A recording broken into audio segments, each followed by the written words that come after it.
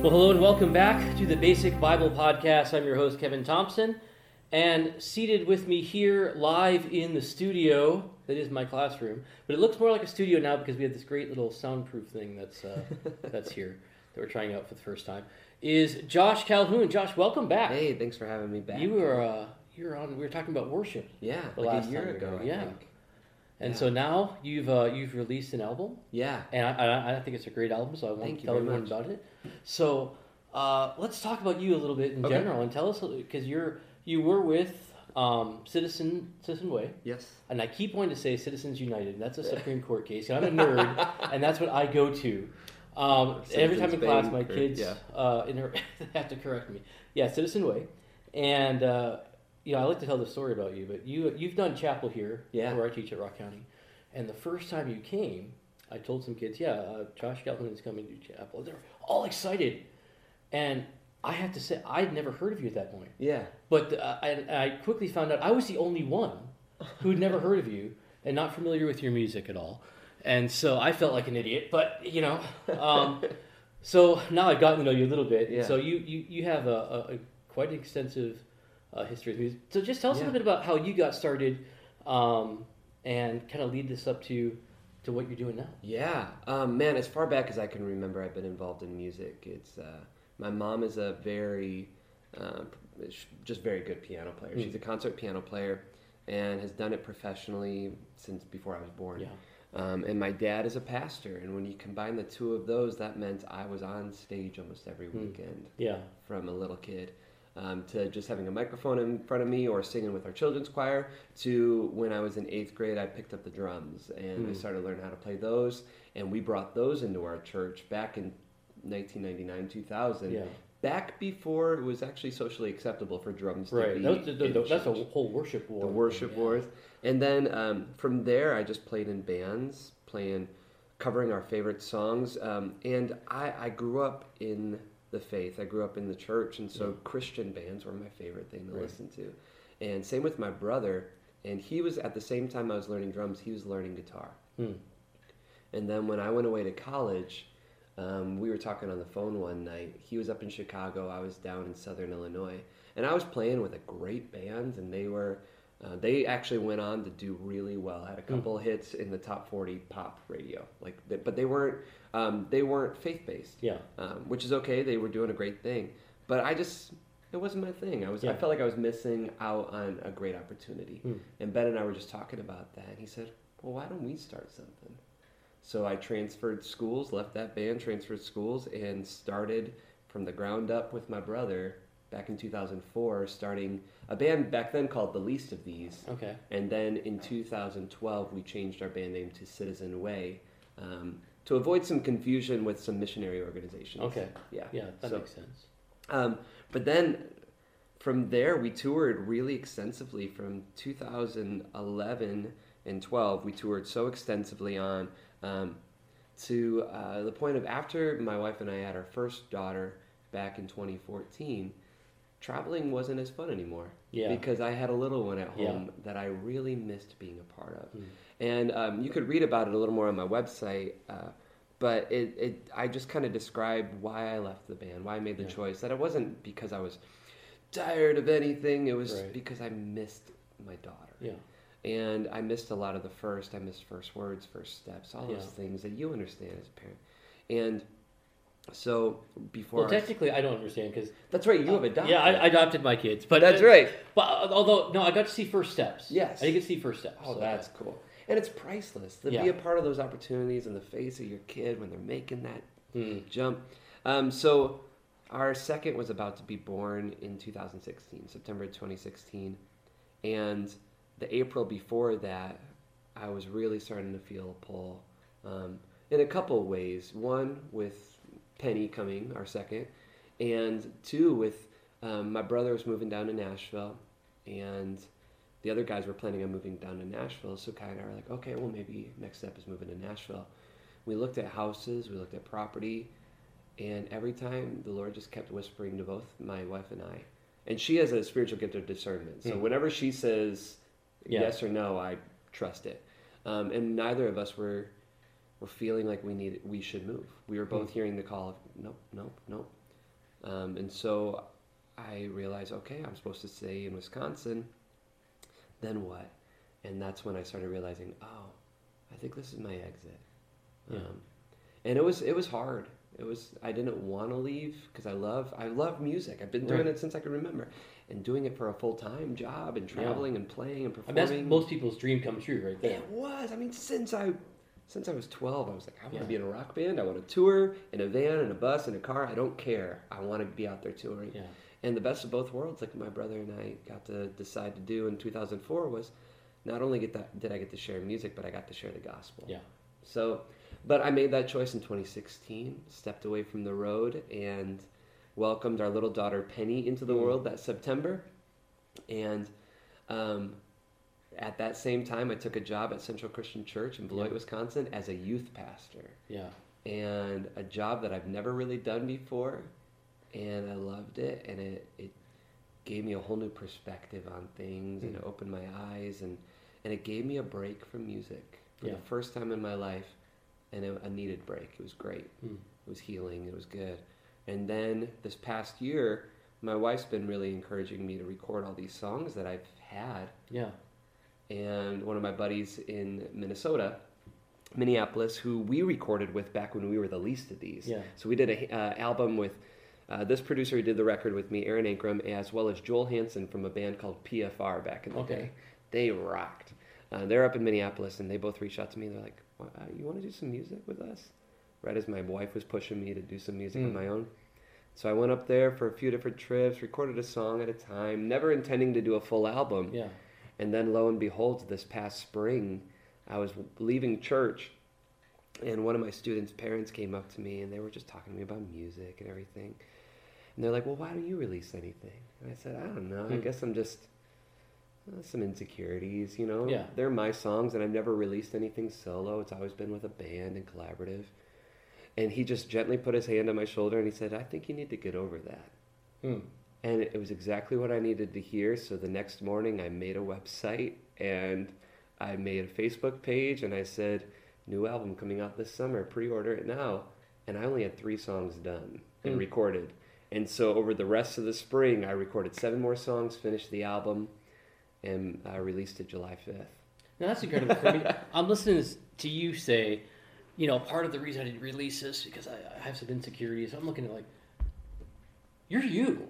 I mean, come on. I mean, you've played the big stages, and you clearly have talent from God, and you're talking about insecurity. Yeah. That kind of, wow. Yeah. You know, well, it's a very deceiving thing sometimes. It's very hidden in a lot of people. I realized one thing I learned on the road that's always stuck with me was everybody has their insecurities. Yeah. And a lot of people who get out there on stage are the biggest ones. But we've learned to not hide it. I don't want to say hide it, because it's not like we're trying to be deceptive, but we've learned to either embrace it in our songwriting, or we've learned to kind of just, you know what, not now, and push it aside and walk out on stage and do our job.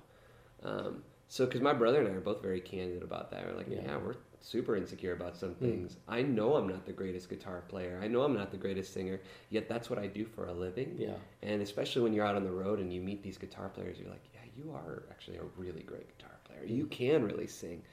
You hear their voices and they're playing, you're like, okay, well, I'm just me. Yeah. But God gives us all gifts in different facets for different reasons. And so that's what I loved about youth ministry, is I got to pour into students in that way. Because teenagers, like, they either have the opportunity at that stage in their life to barrel through the insecurities, and you're like, you know what, I don't care, I'm going to do this because I love it. Right. Or they can allow that insecurity to just weigh them down, and then they never even try until it's too late. And I never want to see that happen in anybody's life. And it was encouraging that that same father after church, as well as my wife, they're both just like, Josh, get over it. Yeah. Just do it. Do the work. And see how the Lord's going to use it. So now, I'm not a musician. Yeah. Though there's a banjo in this room. It has sat there for a little while. There, yes. It's not being played much. But you know, I'm a preacher. Yeah. That's what I do. And I'll tell you, insecurity is a huge thing for me. Yeah. Getting up before a congregation, and I have to preach to them the Word of God. that's a huge deal for me. And I don't feel confident. I don't feel, but, and I wonder if there's some similarity here. There comes a point where the message I'm preaching simply has to come out. Yes. And, I feel empowered by the Spirit to do what I could not do. I am not a people person. Yeah. I don't relish the spotlight. Yeah. But I get up there and I feel empowered by the Spirit, and I become overwhelmed. The people in this pew need to hear this. Yes.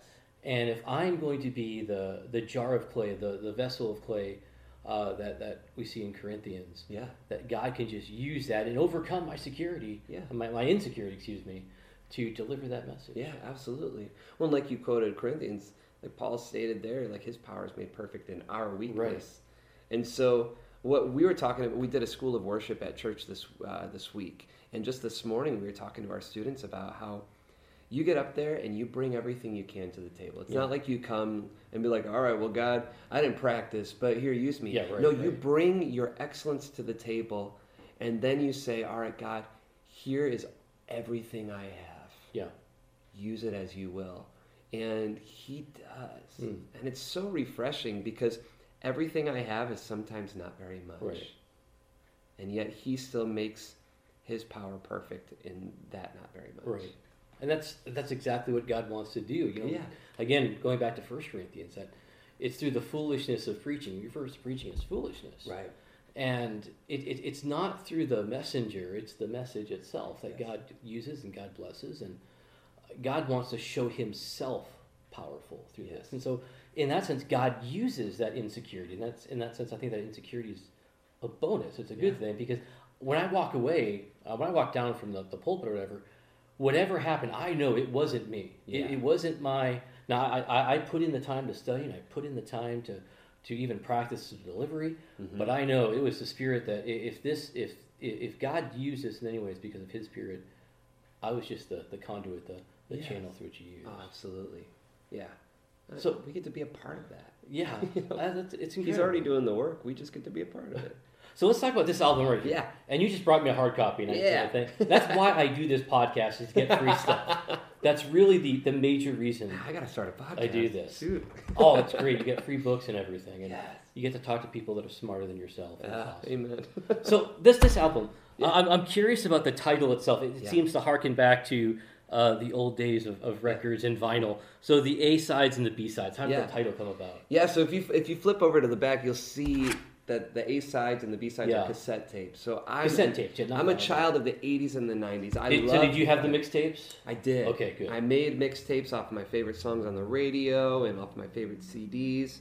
But I also love vinyl and everything. Yeah. And what I love about cassettes and vinyl is it's a project that you listen to start to finish. Yeah. And you get the whole story of what the artist is trying to get across. Yeah. And the A sides and the B sides, how I originally set out to do it, and what I hope comes across here in this project is I want to share the A sides and the B sides of life. The good, the bad, and the ugly. The psalms that are declaring God's goodness throughout start to finish, and the psalms that start with, my God, why have you forsaken me? Oh, but the Lord is faithful, and there is hope in your name. You know, like the contrast of the A side and the B side of our life. So it opens with a song called How Sweet the Sound, and it's a takeoff of the song that I did with Citizen Way. Yeah. But I wrote a new version of it, and just declaring, I kind of call it part 2 of How Sweet the Sound.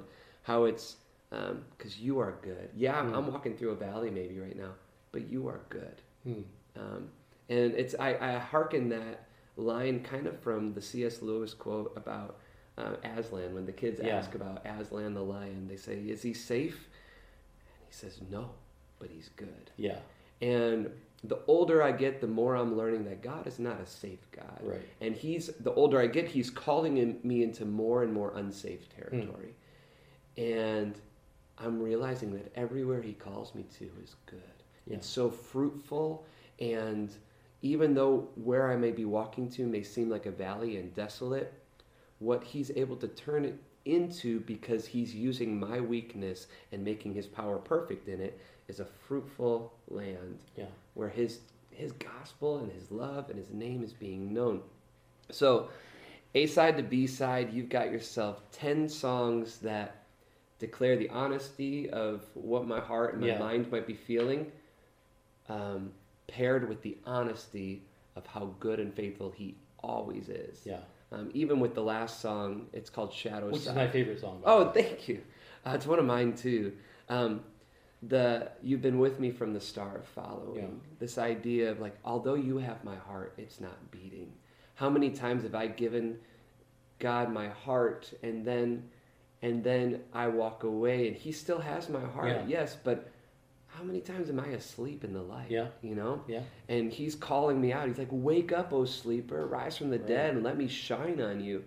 And let me turn that shadow into my light. Yeah. Or the idea of like, you're reminding me that I've been made holy. Right. And in that, I no longer have to, wallow in my insecurities. Yeah. Or as I read, even Timothy Keller said this morning, talking about Psalm 22, that we don't need to any longer wallow in our unaccomplishments or our lack of accomplishments, really. We can rest in what he's always and already done. It's kind of the art of the Sabbath. Yeah. We take a Sabbath not so that God can just be like, stop working. No, he says, stop working so that you can remember that it's already been done. Yeah. You don't need to work on the accomplishments anymore. You can rest in the ones that I've already made, done. And so that's kind of that album in a nutshell of the meaning behind it. Tell me about my second favorite song on the album is Roses. Tell me a little about how that came to be. Yeah, so I wrote that song about being a dad. It was 2015. That's exactly right. Yeah, I was thinking that same thing. I was reaching the point of wondering if it was right for me to be traveling anymore.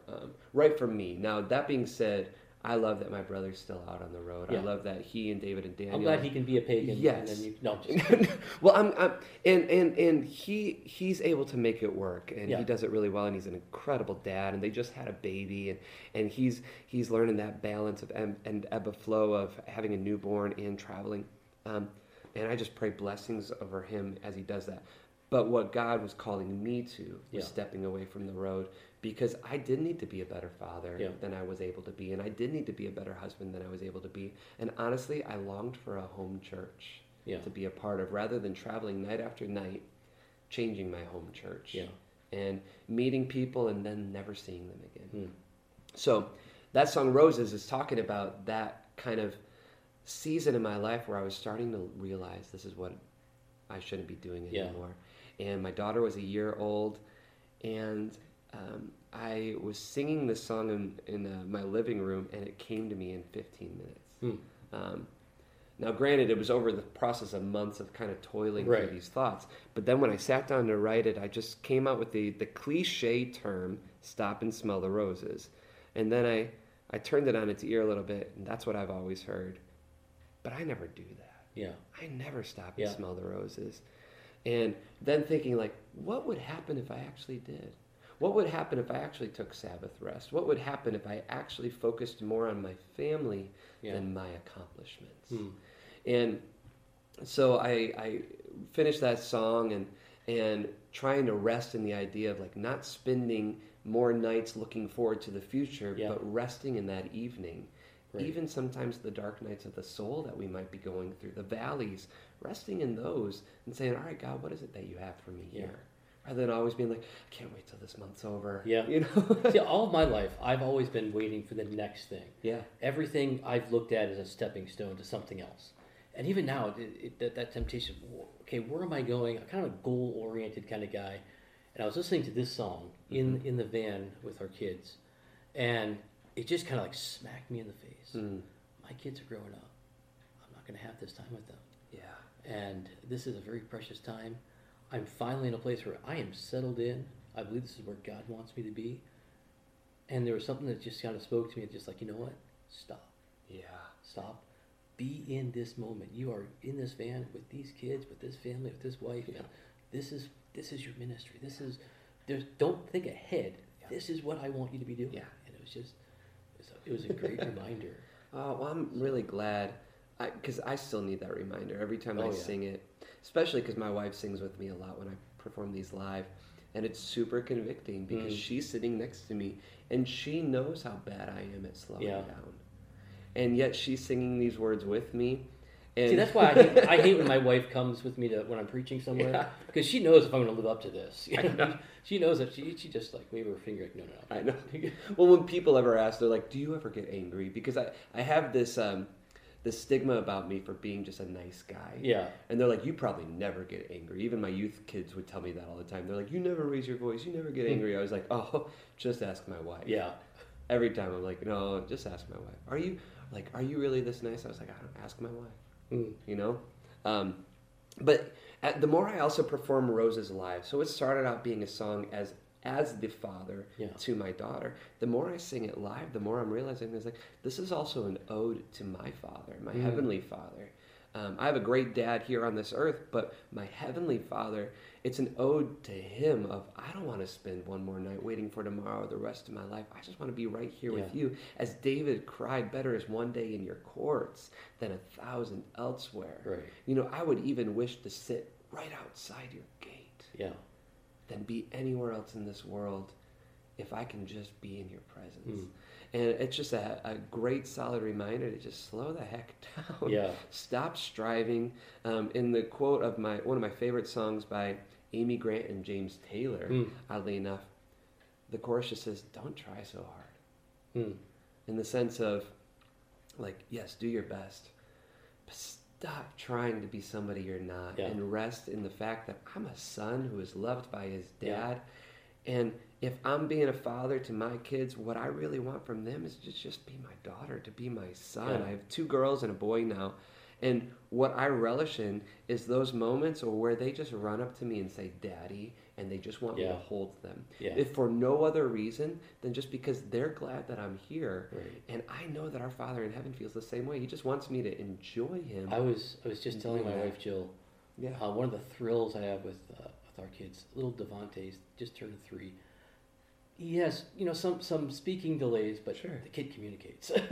And I love, there's nothing more I love when he runs up, and he just wants to tell me something. He's inviting me into his life, and it's just like, it's the ultimate compliment, because he's like, this kid loves me, and he wants to include me in whatever thing he just found astounding. And it's just, wow. Yeah. Wow. Imagine. I like to think of God in that way. Yeah. Because I don't believe it's false. He tells us to cast all what your cares upon us. I care for you. Yeah. I want to hear this stuff. Yeah. What are you interested in? Yeah.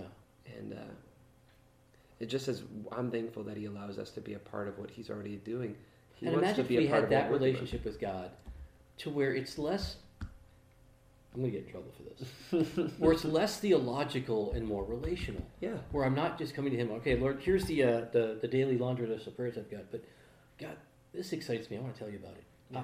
I really, we're called a friend of God in Scripture. And imagine if that were true in our lives. Right. If we had that much of a relationship with God where we can talk to him, not just about here's what I need or here's what I want or I want to praise you for this, but I just want to tell you what happened today. Yeah. And, wow. Well, and theologically speaking, it's fun when we get to be the friend of God, because he told his disciples the same thing. He's like, he's going to share the mysteries of the Father to those who are close to him. Right. And because that's what you do with friends. You share the secrets. You share the mysteries. And the more I study the Bible, the older I get, the more I'm diving in and discovering more mysteries and realizing how little I knew. Right. And how little I will always know. Yeah. Because he's always going to have mysteries to reveal to us, and probably to the end of forever. And that's the great thing with God. You look at Ephesians, and you wonder what is the depth and the height and the breadth. Well, I tell my theology students, the great thing about theology is the deeper you get, you realize the deeper there is more to go. You can look at me as the Bible teacher, and I just had lunch with a pastor today who knows far more than I do. And I tell my kids, all right, I've been in church pretty much all of my life. Yeah. You think about how many Sundays I've been in church, how many sermons, thousands upon thousands of sermons. I cannot tell you how many times I've read my Bible through. I can't tell you how many, look over here, all these books over here I've read. And I don't know, my depth of God is so shallow. Yeah. If this were any other subject, I feel like I would be the leading expert on this, or Shakespeare or something, or economics. But that's the wonder there is to God. There's so much more. Oh, so much. It's like Bono said. The more you learn, the less you know. Yeah. And I believe he was talking about God. And that's what's, I don't know, man, to have a dad who cares that much for us and desires for us to dig deeper, and then, because he knows that there's an endless supply. Yeah. I mean, he tells us time and time again, come to me, all you who are weary and heavy laden, and I will give you a rest. And if you drink from the well that I have for you, you'll never go thirsty again. Right. And time again in Scripture, he's pouring out to us. He's like, listen, don't go to the other things. I'm right here. Yeah. I'm all you need. That won't satisfy. Right. I will. And so I don't think I even portrayed anywhere near to all of that in that song, Roses. Started out being a simple song to my girl, and then it's amazing seeing where God takes the songs that we have, and the stories of those songs. And like we've been saying this whole time, we get to be a part of what He's already doing. For example, with How Sweet the Sound, Ben and I were on tour with Mercy Me, and we were playing some church in. You say that so casually. And oh man, that was a blast. But great guys too. We were in Iowa or South Dakota, somewhere over there in the Midwest, and we were playing a show at a church that night. And a young girl comes up to our merch table after the show, and she said, "I wasn't gonna come tonight. I didn't even know you guys existed. I don't even know who Mercy Me was." She said, "Today I was gonna end my life. I came home from school. I was planning it. I was going to end my life." She didn't go into any more detail than that. She just said, but as I was preparing to do that, I felt the inkling to turn on the radio. I wanted music in the background, and I turned on the radio, and I don't know why it was on the dial it was on, but it turned out to be your song that you sang tonight, How Sweet the Sound. And I heard those words, and she said, it stopped me dead in my tracks. And then the song finished, and the DJ said, and that band's going to be here tonight at such and such a church. So she said she bought a ticket online, came straight to the church, and gave her life to Christ that night. Wow. And I didn't have any part of that other than I wrote a song back in 2014 because I needed to hear it. Yeah. And then my brother heard me singing. He's like, we need to make that into something. Let's do this song. And then it ends up on a record, and lo and behold, in 2014, some girl hears it in Iowa or South Dakota who's about to end her own life, and the Lord speaks to her through that. Yeah. And I'm just thankful to be a part of what He's already doing, and He allows us to use our gifts in the process. And not just our gifts, but things we enjoy doing. Right. If you enjoy teaching, and I enjoy doing songwriting, He's given us outlets to do that for His glory. And man, I'm thankful for that.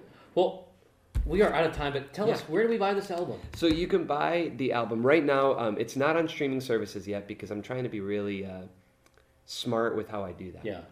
But right now it's just available on CD, vinyl, and digital download at joshcalhoun.com, JoshCalhoun. And we'll have that link on our website. But let me ask you, okay, I'm not very smart when it comes to music. Do people still buy vinyl records?